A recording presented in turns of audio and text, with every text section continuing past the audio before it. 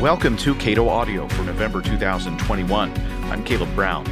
In this month's offering, Cato's Clark Neily talks with the founders and director of the Innocence Project upon receiving the Milton Friedman Prize for Advancing Liberty.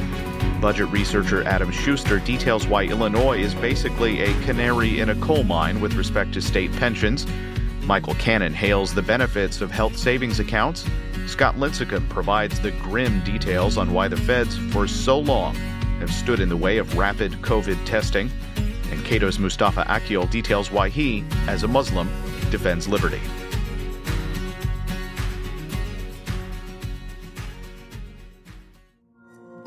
Every 2 years, the Cato Institute presents its Milton Friedman Prize for Advancing Liberty to a person or group who's made a significant contribution to the cause of human freedom. This year, we were honored to present the Friedman Prize to the Innocence Project, a group that fights to exonerate the wrongfully convicted and implement reforms designed to reduce the number of wrongful convictions. Cato's Clark Neily spoke with project co-founders Barry Scheck and Peter Neufeld and executive director Christina Swartz. In recognition of its work to ensure liberty and justice for all by exonerating the wrongfully convicted and advocating reforms to restore accountability to the criminal justice system in accord with the principles of a free society and constitutionally limited government, awarded this 30th day of September 2021. Congratulations.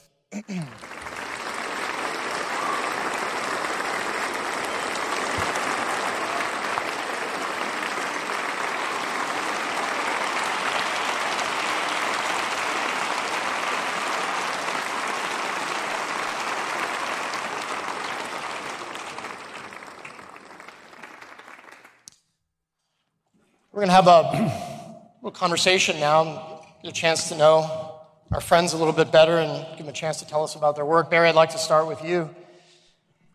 Obviously, we all understand the importance of getting innocent people out of prison or off of death row, but there's a more systemic point to the Innocence Project's work. Can you tell us about that? Yeah, from the very beginning, we understood that getting an innocent person out of jail was, fantastic. But the real question was, how did they get there in the first place? And what are the root causes that make this happen in our system? And we realized that we were in a great position because, we knew as public defenders just how the system works in terms of problems of, eyewitness misidentification, false confessions, bad science. Lawyers don't do the job, prosecutors and police that go beyond what they should be doing. But we saw, too, that the people that we exonerated had a moral force. Looking at the system from their perspective really could attract sustained attention to issues that people might not otherwise want to engage with. And just one, Kirk Bloodsworth is here. Where are you, Kirk? Kirk Bloodsworth, the kind of thing that we've been able to do, we take an exoneration, we hit an issue, and the exoneree can become the spokesperson for the issue. And Kirk, in 2004, went to Congress, passed the Justice for All Act with the assistance of the Bush administration and Senator Leahy, which was quite extraordinary. And part of that act is the Kirk Bloodsworth program that gives funding to state governments to do DNA testing, all because of him.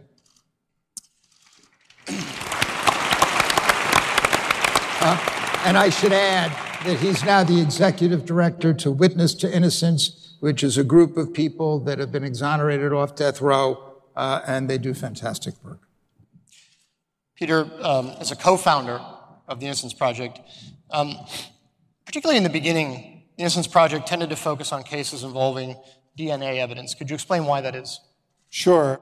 There've been wrongful convictions for a long time, and when somebody put forward the argument that someone was wrongly convicted, there was always a refutation. People could interpret the evidence different ways. And so we were looking for something that was, foolproof. If you can imagine, all of these people, Barry mentioned Kirk Bloodsworth, Marvin Anderson, you're here also. Could you stand for a second? You saw him in the movie. Okay. So, Kirk gets sentenced to death in Maryland because there were 3 eyewitnesses. And his conviction is affirmed on appeal all the way up to the highest court. It's challenged under collateral attack, habeas corpus, affirmed again. Same thing with Marvin Anderson. A one-witness ID. She was sure that's all the courts needed. So after many, many years, that conviction kept being affirmed. So you can imagine that there's a great deal of, people are just in disbelief when someone asserts a claim of innocence. We've all heard that, I was innocent, and people don't necessarily believe it. So you have that problem. You have the problem of institutional and human bias against the fact that maybe the system made a mistake. And then you have this doctrine called the doctrine of finality, which is a legal doctrine. It's been around since the beginning of the Constitution. It says at a certain point, after a person's appealed a conviction, it's over. We don't care anymore. So we knew that we needed a piece of evidence that if it indicated innocence, then the judges would agree, then the prosecutors would agree, the press would agree, the public would agree, and it would no longer be speculation, there would no longer be any kind of refutation. And DNA was that. And DNA, when it's a rape murder of a 90-year-old person, and you have the DNA, which not only proves, by the way, in each of their cases, the DNA not only excluded them as the person who committed the crime, but the DNA actually identified the person who in fact committed the crime. So when you have that kind of evidence, people now believe in innocence. And we use DNA to get that kind of buildup of public consciousness and support for what we were doing. But after a number of years doing that, the consciousness of the nation changed. People began to accept the notion that our criminal legal systems are in fact quite vulnerable. And now there are a number of innocence organizations around the country that have gone beyond DNA and are looking at non-DNA cases where there's other compelling indicia of innocence. And in fact, we're now at that point where we're going to expand our data set from just DNA cases to non-DNA cases as well, because the American public is now receptive to that vulnerability and receptive to the willingness and desire to exonerate people for all kinds of reasons. So that's the basis of it. I want to bring Christine into the conversation, but I have a quick follow-up for Barry. The Innocence Project has exonerated nearly 400 people since it began in 1992.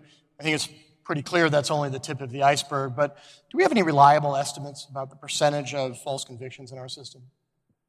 Well, the best study, interestingly, was done by Sam Gross and Barbara O'Brien, professors from Michigan, who now founded the Registry on Exonerations, which, if you go to their website, that counts all the exonerations since 1989, which is the year that DNA began, so we use that as the starting point, DNA and non-DNA, and they do terrific work. But they did this study, they published it in the Proceedings of the National Academy of Science, and they were able to get a data set where we really understood a lot about the cases, and that happened to be capital cases. So they took a data set of capital cases, they did a deep dive, and they were really able to come up with an error rate for it, which was around 4.1%.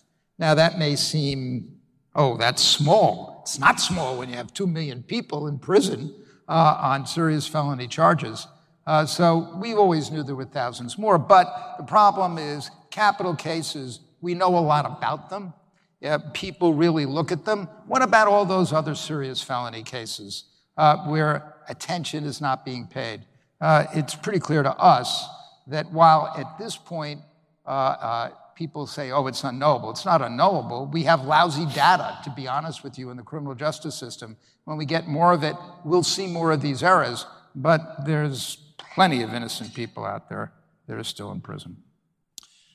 Christina, we heard from George Will earlier about the fact that the vast majority of criminal convictions in our system today are not obtained through constitutionally prescribed jury trials. They're obtained through something we somewhat euphemistically call plea bargaining. Despite the Supreme Court's, I think, rather fanciful assurances that this is an essentially perfect mechanism for determining guilt, we know that innocent people have been induced to plead guilty to crimes they didn't commit. How can that possibly happen? That's a great question, and I'm going to give you all an example to explain how it happens. Rodney Roberts was a gentleman that lived in New Jersey. He had a job. He had moved to a very lovely community. He put his son in school. He was living the dream, sort of living a regular person's life. One night, he got into an altercation. He was arrested. He went to the police precinct. He expected to be charged with simple assault. He wasn't released, though. He wasn't released that night. He wasn't released the next night. He wasn't released the night after that. He was instead taken to the county jail where, when he met his public defender, he was told for the first time that he was being charged with the rape of a 17-year-old. As you can imagine, he was flabbergasted. He had no idea that this was, even a possibility. He was not guilty of this crime. Fast forward, he didn't have the money to bail, so he was held in jail. His kid is out. He has a family that he's trying to support. He's going to lose his job because he can't get out of jail. Fast forward, and his lawyer comes to him and says, well, the prosecutor has a deal for you. You can go home in a couple of years. All you have to do is plead guilty. If, however, you go to trial, you're going to lose because you've been identified in a lineup, and you're going to get a life sentence. Mr. Roberts makes the decision that is rational under those circumstances. He says, I have a child that I need to take care of. I have a family. I have to go home. And while I am absolutely innocent of this charge, I can't stay in prison. I can't stay here and risk a life sentence. So he makes the rational choice to plead guilty. And he thinks that he can come out and then fight it on the other side. Rodney spends 18 years in prison for a crime he was not guilty of, and he was ultimately exonerated by DNA. This is how the system works. There are so many cases that come through the courts. Prosecutors are incentivized to offer make these kinds of plea offers to people who are going through the system, and it incentivizes people to plead guilty regardless of whether or not they're innocent, because they can't risk losing their families, losing their jobs, losing their children, losing their homes. And so the choice is made ultimately to plead guilty. So the system burdens the presumption of innocence so profoundly that innocent people plead guilty because that becomes the rational choice. Another question for you. When I came over to Cato to do criminal justice reform work, one of the most horrifying things that I learned about in a system that I think is full of horrors is called the trial penalty. And I wonder if you could tell people who never heard of the trial penalty what it is and what role does it play in our system? It's exactly the same as the story of Rodney Roberts, right? It is the practice of saying, although we all understand that the state bears the burden of proving someone guilty beyond a reasonable doubt, if you choose as a person that is innocent and going through the system to hold the state to that burden, there's going to be an enormous cost to you, meaning that if you ask the state to show its proof, to show its cards, to prove you guilty, then you will face an enormous amount of time in prison. Far more than you will face if you plead guilty right after you're arrested, far more than you will face if you plead guilty after you've been 30 days in the process, far more than you will receive if you plead guilty 60 days into the process. The further you go into the process, the more work that you ask the state to do, The more you hold the state to its burden, its constitutional burden of proof beyond a reasonable doubt, the more time you will do in prison. And if you require the state to take you to trial, in many instances, people are facing the death penalty and life sentences. And so, again, innocent people make the rational choice to avoid a trial. They give up their presumption of innocence because they cannot face the risk that is associated with going to trial. So Peter, my father was a NASA engineer. He actually helped put a man on the moon. My sister's a doctor in Maine. And as a young lawyer, I did medical malpractice defense work. And what I learned from those experiences is that in medicine, in aviation, and really almost any other high-stakes field of human endeavor, there's a process called a Sentinel Event Review. When something unacceptable happens, a crash of the Space Shuttle Challenger, or a really significant act of medical malpractice, there's a process by which you drop what you're doing, you look at the process that enabled that intolerable outcome to occur, and you figure out what happened so you can fix it.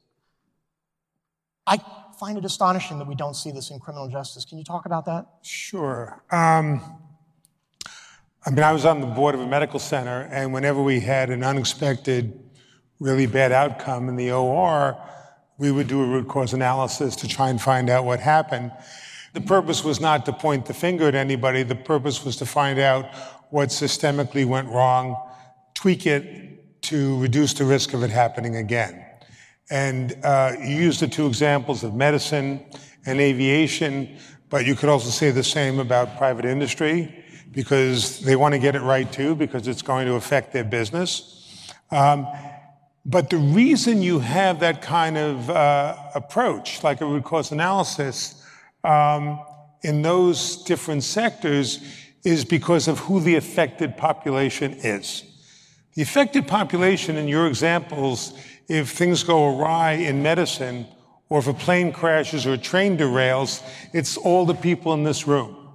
So it is primarily, or considerably, at least significantly, white people, people of means. And we all want to make sure that things are done better. And that's why we do those kind of root cause analyses. Unfortunately, in the criminal legal system, number one, you're dealing largely with people who are poor. We're talking about crimes of violence that are prosecuted by the state. So people are generally poor. They're disproportionately people of color. And perhaps of equal significance or greater significance is they're just criminals. Who cares, right? And since people don't care and haven't cared, no one ever bothered to do those kind of sentinel events or root cause analysis, investigations. And for the first time, the Innocence Project is changing that a little bit. Because when people realize that, my God, like that gentleman in the film said, I'm just living a nice middle-class existence. If it could happen to me, it could happen to any of you. When people begin to realize that, then all of a sudden they go, whoa, wait a second. If all these people are being wrongly convicted, we have to do something about it. And if it requires that kind of sentinel event analysis or root cause analysis, then we do it. The problem is it's very difficult for the people who are primary players in the criminal legal system. I mean law enforcement, crime labs, public defenders, prosecutors, to engage in that kind of introspection. We fought for years to get it. Finally, the FBI did it after a scandal in which they acknowledged that in 96% of the cases where their hair experts testified for the prosecution to suggest that somebody's hair was found at a crime scene, that their experts exaggerated the probative value of the evidence and provided unscientific evidence 96% of the time. And so with pressure from the public, they engaged in a root cause analysis. And the root cause analysis said, well, when you set up this whole system, you should have had independent, smart statisticians who were in there from the very beginning when you developed a protocol to tell you how to do it and how you couldn't say more than the data provided. Okay, they read the report, but they haven't followed it. there are at least 25 other forensic disciplines that compare patterns, whether they're bullets, tire prints, shoe prints, what have you. And we've asked them to bring on independent statisticians to help them, but they consistently refuse. And they've refused whether it's a Republican administration or a Democratic administration. It doesn't matter. They refuse. It's been very difficult to bring these people into the 21st century. Christina, you told us a bit about the trial penalty and the role that it can play in producing false convictions. Are there other persistent causes of false convictions that come up over and over again, and if we bothered to do this kind of root cause analysis, we would uncover? Absolutely. First and foremost, eyewitness misidentification is a huge cause of wrongful convictions. 3/4 of the people who have been exonerated by DNA evidence had eyewitness misidentifications in their case. Astonishingly, which is why, I should add, the Innocence Project works incredibly hard to make sure that there are reliable and accurate protocols around eyewitness identification so that when that testimony is presented in a criminal courtroom, we can rely on it. We also know that false confessions play a significant role in wrongful conviction in this country. We know that conduct like deception and interrogation, especially when you're talking about vulnerable people like children, can and does lead people, astonishingly, to confess to crimes they did not commit. So these are some of the examples. Oh, I should say, of course, unreliable and misapplied forensic science is also a key factor that contributes to wrongful conviction. And there are others. We could talk about police and prosecutorial misconduct and other factors. And I think, though, the important thing I want to emphasize, though, sort of going back to the Sentinel event issue, is that one of the things that we are fundamentally lacking is a meaningful accountability structure in the criminal legal system. And so unless and until there are consequences, right, for these wrongful convictions, and right now there are not, they're going to continue. Right now, we have prosecutors engaging in misconduct for which there are no consequences, misconduct that leads someone to be wrongfully convicted. Defense counsel making egregious errors that leads their clients to be wrongfully convicted, for which there are no meaningful consequences. So unless and until we have real, true accountability in the criminal legal system, we're going to continue to have wrongful convictions in this country. I'm going to come back to you in the next question to wrap up, but the word accountability is like catnip for me, so I'm gonna give Barry the second to last word. As you and I both know, the Supreme Court invented out of whole cloth a number of immunity doctrines, qualified immunity that police routinely invoke when they have violated somebody's rights, and astonishingly, an even more robust form of immunity called absolute prosecutorial immunity, which is exactly what it sounds like, completely made up by the Supreme Court without a shred of textual or historical legitimacy, just to let prosecutors off the hook. I'm done. Comment. Teed up for you. Have I exaggerated in any way? No. And what's extraordinary is that we're talking about cases where everybody would agree that the Constitution was violated, but by saying, oh, well, police officers acted in good faith, or the prosecutor, we're not going to do anything because, look, I understand that you don't want people practicing defensive prosecution the way we don't want doctors practicing defensive medicine. But still, there should be deterrence for intentional acts of misconduct. You saw in that tape, Michael Morton. Michael Morton transformed the criminal justice system in Texas. It's not so much that we found the DNA showing that some other person had killed his wife when he was out at work, and then went on to commit a same kind of break-in murder in Austin, Texas. It wasn't just that. It's that we discovered that the prosecutor in that case hid exculpatory evidence, that somebody had seen a person casing Michael's house the night before to do this kind of break-in when that was his defense at trial, and the prosecutor never revealed it. There was other things. So we actually turned around. There's this crazy thing they call in Texas a court of inquiry. So we brought a court of inquiry against that prosecutor, Ken Anderson, because we demonstrated that he intentionally did this. But there was no real statute of limitations that run completely. So we were able to actually get him on contempt as a continuing offense. He was a judge in the courthouse in Williamson County and writing books teaching other prosecutors how to be a prosecutor. And thankfully, he got 10 days, served, 6, for the misdemeanor of contempt in Texas, and then disbarred. But it led to the best discovery law just about in the country. It led to changing the system in terms of being able to disbar prosecutors. But we really ought to have an end to absolute immunity, and a simple one that the tort system in this country would understand. You can have liquidated damages if you can prove that a prosecutor intentionally engaged in misconduct that resulted in the conviction of an innocent person. Just do that. It's hopefully going to be extremely rare, but if you just do that, there's some deterrence.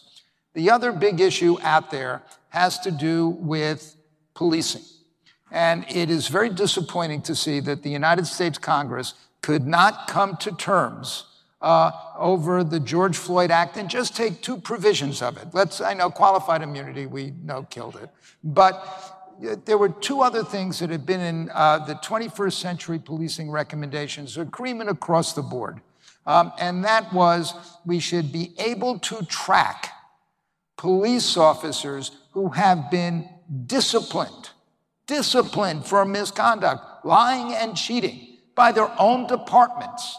But because of laws all across this country and states, that is not known. So you see this on all the police shooting case, whether it was Van Dyke in Chicago who had all these charges against him, or Eric Garner in New York, Officer Pantaleo, Tamir Rice.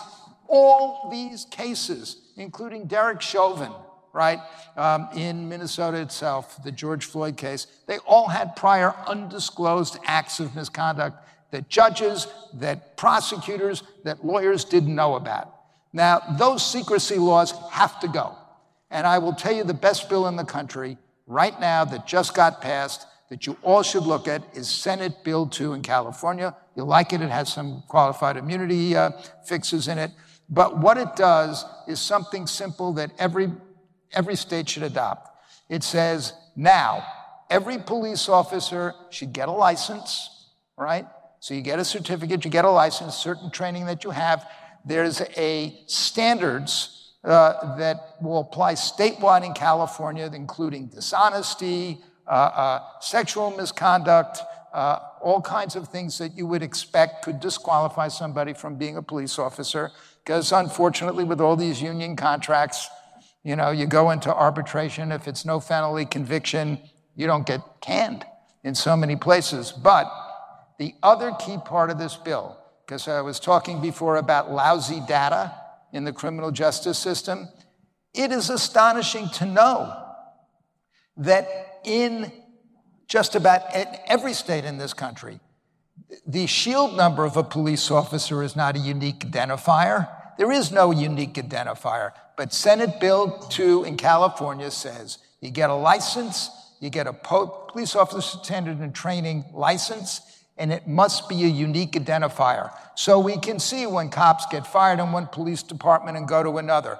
We can track people who do bad things in courts where judges find they violated the Constitution, or they beat people up, or they just lied, and or they do something internally in their department. We can track them because there's a unique identifier. This is the first time that's happened, and it's got to happen in every state. I think that the Biden administration and the Congress should at least agree that you don't get any burn money for policing, which is the statute that funds feds use to fund the states, unless at least you have a system in your state where there's a license and a unique identifier. It's a fundamental of any business system. You can't manage what you can't measure. And if you can't track police misconduct, you'll never fix it. So, Christine, to tell you that I've been sort of, I've had butterflies in my stomach all day because I idolize you guys, and I'm so honored to be up here with you. And, you have an amazing background. You were a federal public defender, the head of the appellate unit in New York. You were one of the very few African-American women who's argued a Supreme Court case. You have been the leader of the Innocence Project now for about a year. And I just wonder, where do you go from here? What are you going to do with your team of superheroes? And I do have a team of superheroes, so thank you for acknowledging that. So the Innocence Project is going forward. We're going to fight for fair and effective and compassionate systems of justice for everyone. We're going to continue to fight to free the innocent, and we're going to work incredibly hard to finally bring an end to wrongful conviction in this country. In order to do this, we're going to redouble our commitment to science. We're going to scrutinize the data and find the trends in the cases. And we know today that means we're going to have to examine and scrutinize emerging technologies like artificial intelligence and facial recognition software, not only for reliability and accuracy, but we need to consider the ethical, social, legal, racial implications of the use of that kind of technology and ask ourselves whether it belongs in the criminal legal system. We're also going to look at such issues as racial discrimination and the role that racial bias plays in wrongful conviction in this country. We're also going to look at law enforcement, police, and prosecutorial accountability and make sure that people are held accountable for the mistakes that they make that contribute and cause wrongful conviction. At the end of the day, the Innocence Project is going to restore lives. We're going to support and build a movement to ensure, innocent people are no longer convicted of crimes. And we are going to transform the system of justice in this country. Thank you.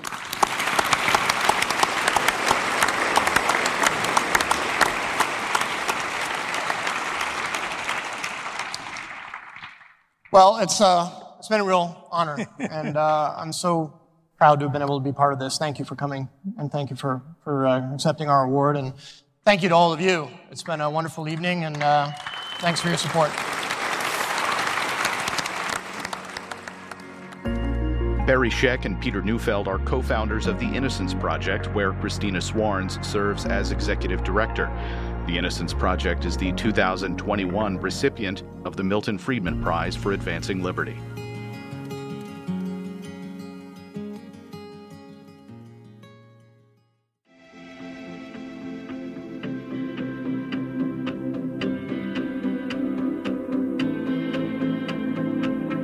Among Illinois' many problems, state pensions stand out.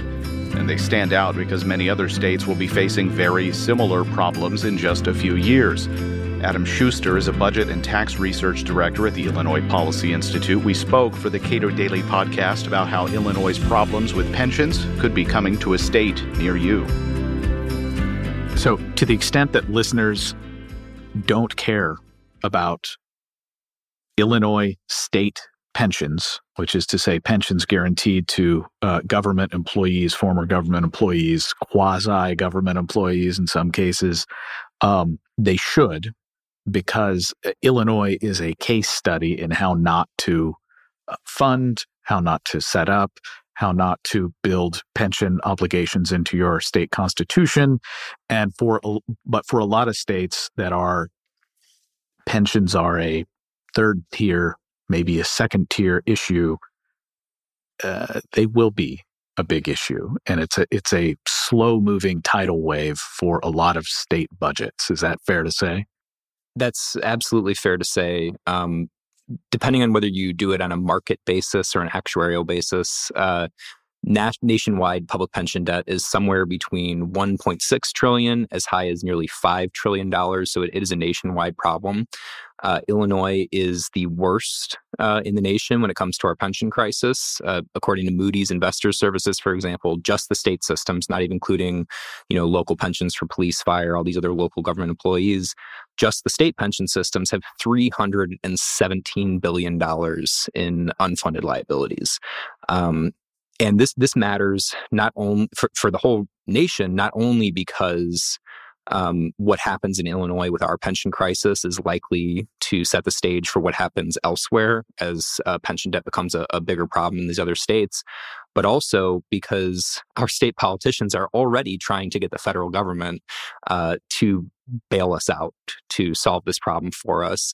When the pandemic struck, for example, our Senate president wrote a letter to Congress asking for about $45 billion in bailout money just for Illinois, and about $10 billion of that was going to be deposited into the pension fund under his plan. So you could be on the hook for these even if you don't live in Illinois. Now, let's try to analogize what this looks like for a lot of people who don't have to pay attention to it because they're not affected by it directly, except as they are taxpayers. The state government makes a contract with a state worker at the beginning of their career.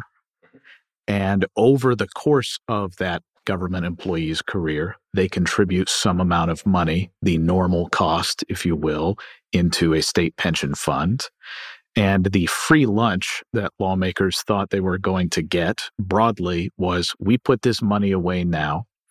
It goes into a broadly diversified, although we can quibble about whether or not that actually has been the case, broadly diversified market investments. Equity markets tend to go up. And at the end of this person's 25, 30, 35-year government career, that money will have grown, and we pay the pension out of that money. And that's the promise, right? But the incentives are not aligned properly for lawmakers in many states, not just Illinois, to not put the money away that they say that they were going to put away. That's true. And, when you can spend that money on services that are much more visible, that actually provide a lot more value to people and run for re-election on them, or when you can put less aside than you really needed to, so that you can keep lower tax burdens, this is an incentive for politicians. Unfortunately, in Illinois, sort of like we said at the beginning, we are a case study in everything not to do, how not to set up a pension system. Our state government employees who work their career in state government, so about 30 years or more, average about $2.3 million in lifetime pension benefits. Many of them retire in their 50s. If you work 20 years, you also get free healthcare. And the employees' contributions only account for about 5% of the cost of that benefit. So the vast majority of this is taxpayer funded. And in Illinois, the benefits have grown to such an outrageous degree, about a 533% increase in pension spending adjusted for inflation over the last 20 years, that we're starting to actually crowd out those services that the politicians were originally, hoping to bolster by not putting enough money aside. So that 533% increase in pension spending has been accompanied by about a 1/3 drop in spending on a range of core government services like public safety, higher education, anti-poverty programs. And so in Illinois, the status quo is that we are consistently asking people to pay more because pensions are driving tax hikes in the state to get less in return, less services in return. And that's why people are fleeing Illinois in droves, because it's a terrible situation. Adam Schuster is a budget and tax director at the Illinois Policy Institute.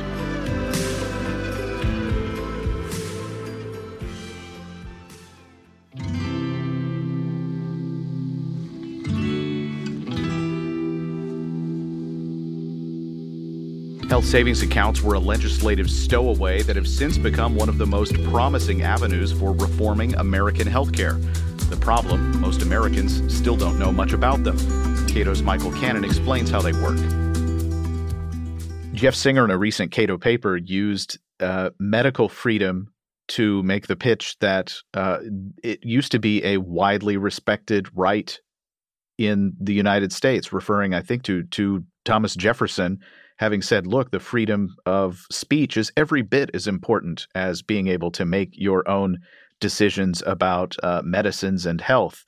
And he was using that to say that medical freedom was foundational, that it was absolutely critical to our rights as Americans. So what kind of system do we have now if those were the views of at least one of the more prominent founders? Well, we have the right to make our own healthcare decisions. That's a fundamental human right. The earliest Americans respected it well into the 20th century. But then Americans started losing their right to make their own healthcare decisions through a series of actions the government took, many of which didn't seem to relate to healthcare at all. And one of those was the creation of the income tax. The creation of the income tax may have done as much as anything that government has done to violate our rights to make our own healthcare decisions. Among the innovations that have allowed Americans a greater ability to make those kinds of decisions for themselves, the health savings account. Describe what that is briefly. Well, first you have to understand how the income tax took away our rights to make our medical decisions, because health savings accounts restore a large measure of the rights that the income tax took away. Shortly after Congress created the income tax, the IRS ruled that if your employer provides you health insurance, they were not going to tax that as income. But if your employer gave you the same money as cash so that you could buy your health insurance, then the IRS would tax that as income. You can see what that does. It creates a situation where either you let someone else control your money and choose your health plan for you, a type of health plan the government has chosen, one that's tied to employment, or if you want to take that money and purchase your own health insurance, a plan that you prefer, the government taxes you. That looks an awful lot like an individual mandate, where either you buy a government-designed plan or you have to pay more money to the government. That took away, shortly after the income tax took effect in 1913, took away Americans' right to make their own healthcare decisions. It led to this employment-based system of health insurance that covers 90% of Americans with private coverage, and has increased the cost and reduced the quality of health insurance and medical care. Worst of all, however, it's violating our rights to make these decisions for ourselves. What health savings accounts do is they allow us to take that money that our employer is spending on our behalf and take that as income without penalty so that we can make those decisions ourselves. So it's probably dramatically understated the degree to which providing employers with this tax benefit fundamentally altered the relationship between individuals and their healthcare decisions. It really is. Right now, a typical family or a typical worker with family coverage through an employer sees their wages reduced by $16,000 so the employer can take that money and put it toward the premium for their family coverage. Imagine if every worker with family coverage got to control that $16,000 and use it to purchase the health plan that they prefer, a health plan that doesn't disappear when you experience a change in employment. Not only would that provide better coverage to people, and not only would the wage income of families across the country rise dramatically, but they would get better coverage and they would be much more careful about how they spend that money. They would demand price competition from employers, and healthcare would be more affordable because we would have much more price competition, bringing healthcare within the reach of more and more Americans. So the health savings account, we've alluded to it a little bit here, but give us the big picture in terms of what that actually delivers for people and their ability to make those kinds of choices. So right now, health savings accounts are a very limited sort of provision of tax law. What they do is they let people who enroll in a high deductible health insurance plan put money aside in a tax-free account, the health savings account. to pay for their out-of-pocket medical expenses. So that money that goes into your health savings account receives the same preferable tax treatment as money that your employer spends on health insurance for you.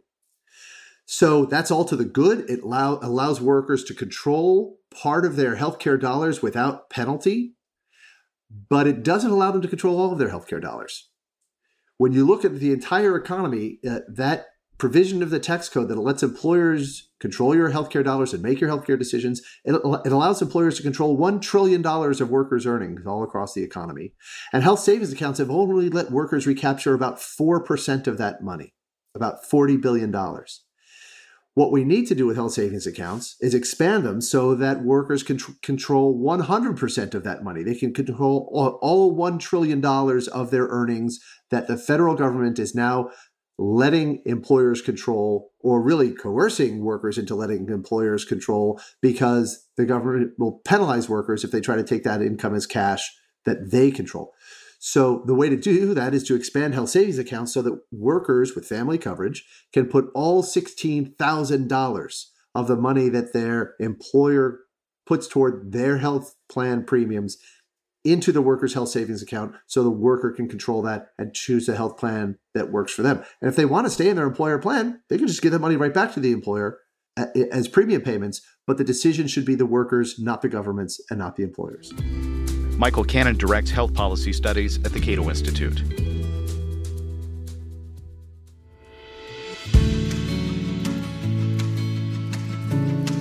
Cheap and rapid COVID testing was supposed to be one of the key pillars of escaping this pandemic sooner than later. The FDA's processes didn't allow it, and for the most part, they still don't.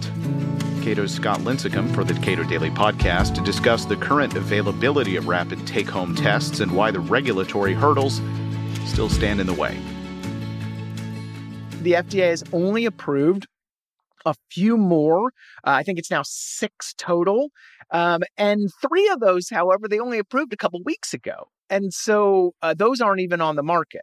And you have 3 rapid tests. It's very hard to get them.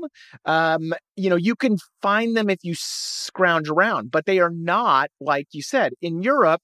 You can get, there are hand baskets of these things on sale in Germany and the Netherlands. In the UK, you can just basically email the government. They'll send you a 7-pack anytime you want for free. It's just not omnipresent here like it should be and like it needs to be to have a viable testing regime. It's strange because, the parallel, or I guess it's not really a parallel, because for more than a year, Americans were told you may not have this vaccine. And now, 7-8 months after the vaccine began to be rolled out, we have the President of the United States saying, if you are employed in the private sector and you have any tangential connection to government whatsoever, you must take this vaccine. And for rapid so with testing production, it's sort of a weird parallel where the FDA says no, these aren't good enough. You can't have them.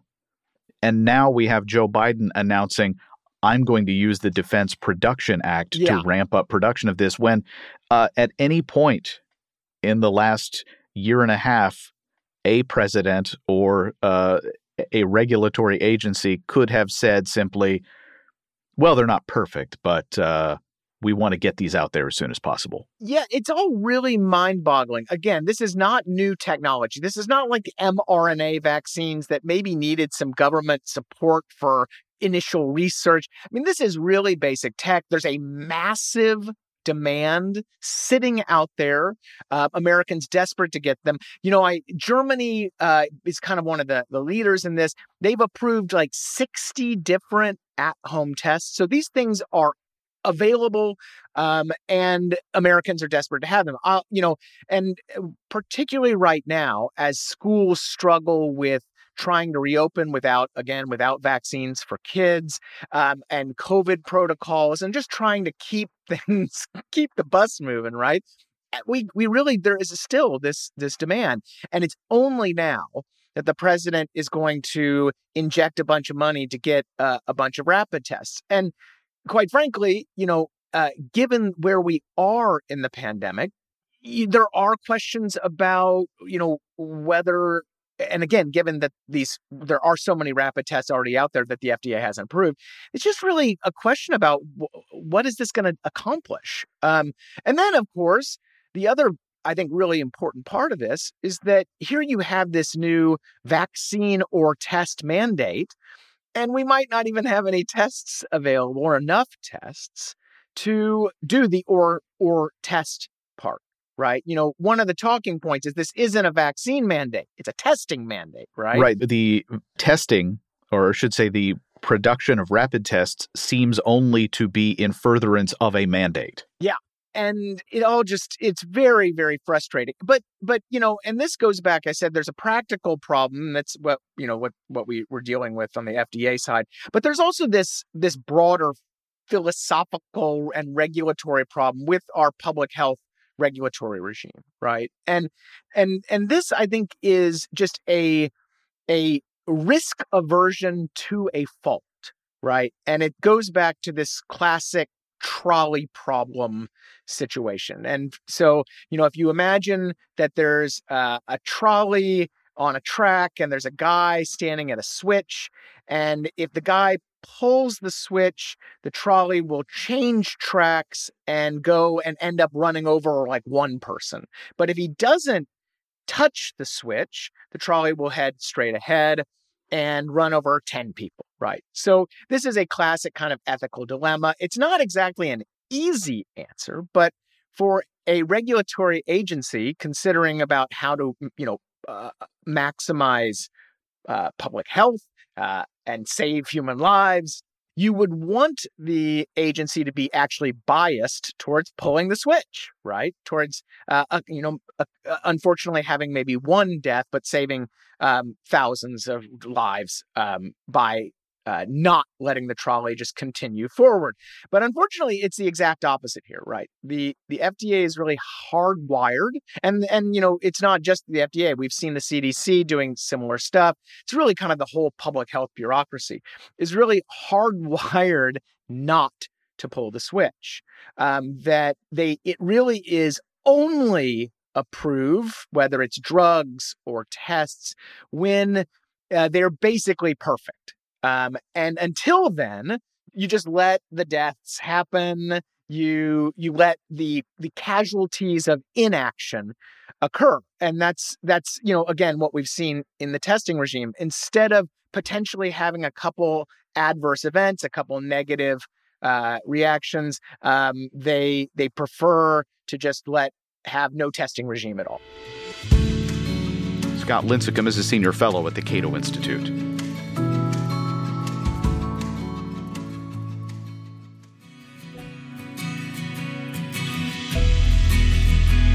Mustafa Akyol's new book is Why, as a Muslim, I Defend Liberty, available at libertarianism.org.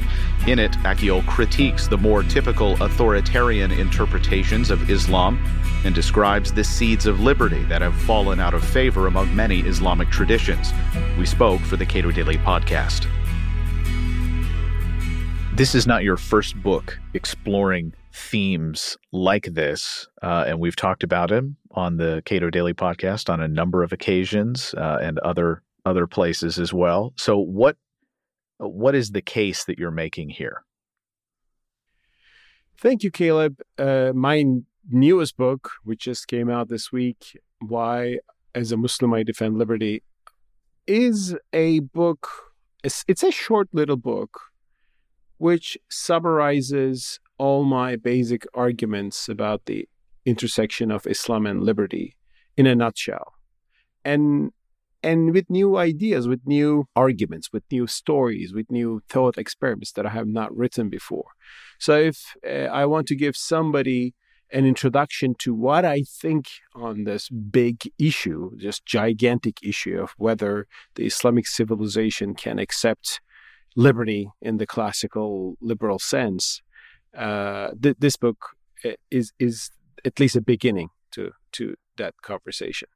And I have chapters about religious freedom or freedom of speech. I have chapters about the market economy, like free markets and Islam. And also I address a few things, like, for example, there's a chapter saying, is liberty a Western conspiracy?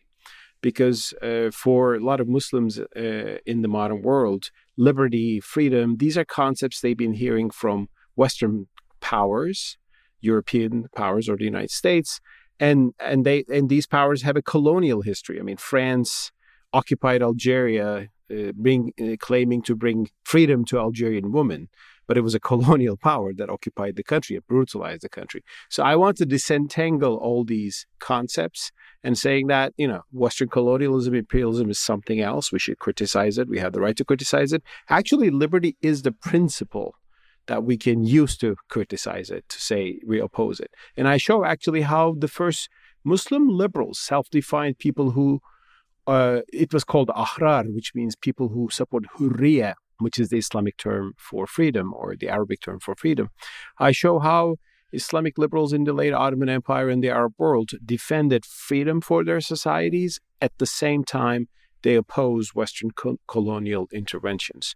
So the book puts the argument and also clears the ground and tries to get over with some of the confusions about the notion of liberty in Muslim culture today. So early on, you quote the Quran, and you quote verse 256 of the second chapter of the Quran, and the line is, "There is no compulsion in religion." Unpack that. Sure. I mean, that is probably the beginning of any discussion on Islam and freedom. That's a verse that what I would call the liberal-minded Muslims love and quote and re-quote all the time. It's right there in the Quran. There is no compulsion in religion. But if you look at some conservative interpreters, which I quote in this book, they actually take a much more reserved take on that verse. Actually, after I quote that verse, which by the way came to Prophet Muhammad in Medina to rule out forced conversions to Islam. There were families in Medina. This is during the time of Prophet Muhammad, and they had children who had become Jewish, and were they supposed to force them convert to Islam back? And the verse ruled out against that. So that's very interesting. So it was a verse really that upheld religious freedom.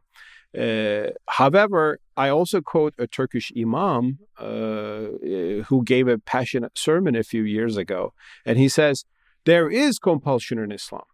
He says, there's only no compulsion to Islam. Like if you're not a Muslim, you will not be forced to become a Muslim.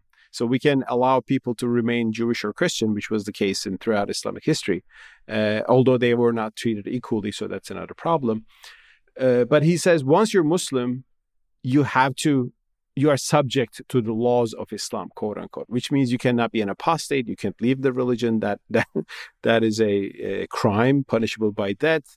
Plus, you are under the authority of the religion police. So you can be disciplined to wear your headscarf if you're a woman, or your face veil. You can be forced to do your prayers, which is exactly these days what Taliban is exactly bringing back to Afghanistan. I mean, groups like the Taliban are acting on some of the interpretations of Islam that are out there. So we cannot deny those things. One thing I emphasize, though, is that Christianity had similar interpretations. If you look at the history of Christianity, there was a time that from just one verse in the Gospel of Luke, which says, compel people to enter to my church, a doctrine of compella intrare was created by Christians, which was the basis for forced conversions, torturing people for their own good, supposedly by the Inquisition. But Christianity outgrew that phase. So in the book, I go back and forth often between these reinterpretations in Christianity. I discuss a lot of Locke, John Locke, and his ideas on freedom in the Christian tradition, how that resonates with some of the steps that we need to take in Islam today, and Islamic reformists and modernists are indeed arguing for. So you are quick to sort of separate out what Sharia is, what it should not be, and what it should be. So what is Sharia, first of all, and then break that up? Well, for our listeners, the easiest way to explain the Sharia may be to compare it to another legal tradition in another religious tradition, and that is the halakha of Judaism. Islam, just like Judaism, is to some extent, legalistic religion in the sense that you believe in God, that's good, and what you do with that belief, well, you obey God's law, which means you don't eat pork, right? You have the Sabbath. I mean, that's for Jews. In Islam, we don't have the Sabbath, but like there's circumcision of male boys, male children, right? So these kind of practices, dietary laws, dress codes, Islam is very much similar to that. And in that sense, if it means your personal religious practices and a communal way of life as well, there's nothing wrong with that. That just like the way Orthodox Jews are living according to the halakha in New York, and it's their choice, and everybody respect that, and that's not a problem. That's an expression of religious freedom. But in Islam, the Sharia also has a very long and unbroken relationship with state power. So medieval jurists said, okay, this is what God tells us. This is how women should be dressed. Okay, so we should tell them and it's their choice. They didn't think like that. They said we should tell them and make sure that they do that. Otherwise, we beat them up. So that is that coercive interpretation. And my argument is that really doesn't come from the Quran. I mean, the core of Islam. It's just medieval scholars. And in medieval society, that was how society was structured. And we should give up that idea. On the other hand, I know the Sharia is a toxic term in the West and people are always afraid of it, but I'm also highlighting in this book that there was something also very precious about the Sharia in classical Islam. So you will see a chapter titled What We Should Revive from the Sharia, which I believe will surprise some people. And there I highlight one aspect of the Sharia. Since Sharia was a God-given law, its brutal interpretations are a problem, but it also had the idea that it is a God-given law that is about everybody, that is beyond political rulers. It is even above the rulers. So you have episodes in Islamic history where the sultans, the rulers, were called upon to obey the Sharia and not confiscate people's property, for example.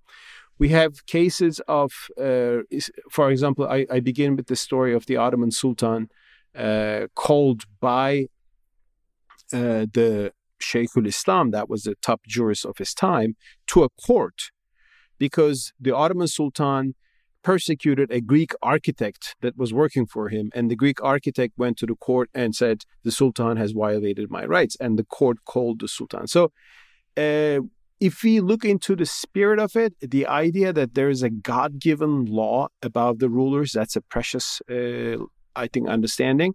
In Western history, the equivalent to that was the idea of natural law.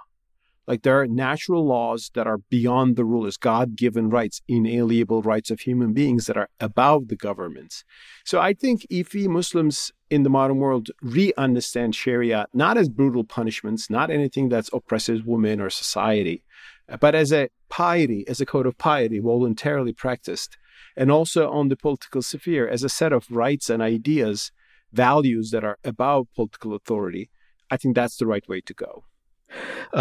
This is a bit of an aside, but when the founders of the United States were crafting these documents that ultimately became the documents that are supposed to be standing law in the United States, when they imagined religious freedom, when they considered the outside edge of what religious freedom should cover, there's some evidence that they were thinking about Islam. And so I suppose, do you know what they were considering when they were considering Islam as something that ought to be protected by religious liberty?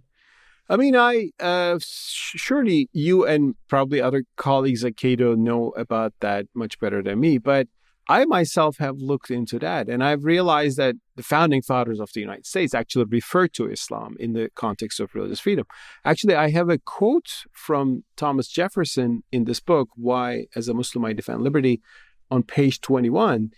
Thomas Jefferson said, there should be religious freedom for the Jew and the Gentile, the Christian and the Mahometan, the Hindu, the infidel of every denomination.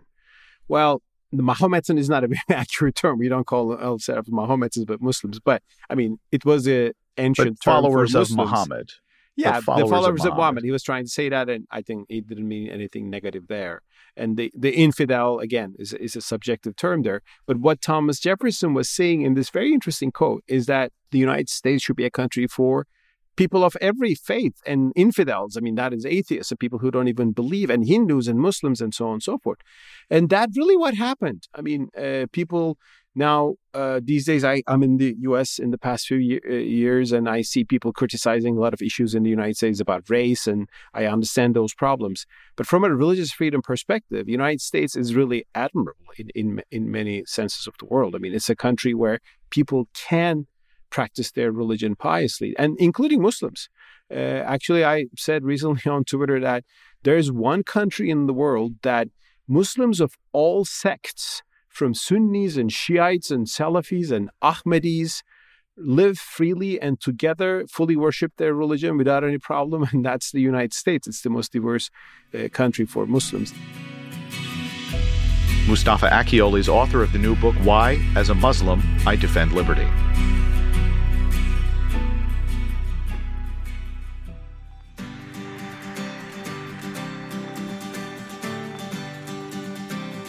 For the past 2.5 years, the Cato Institute has been studying ways in which California can reform its policies and programs to help lift people out of poverty and enable all Californians to fully participate in the state's economy. Now, Cato has released its final report on the project on poverty and inequality in California. The project's proposed reforms move beyond the usual debate over how much money to spend or what new regulations to enact, offering instead specific proposals for reform of the state's approach to fighting poverty and creating a more inclusive economy. To learn more and read the full report, visit cato.org. That will do it for this edition of Cato Audio. I'm Caleb Brown. Talk to you again next month.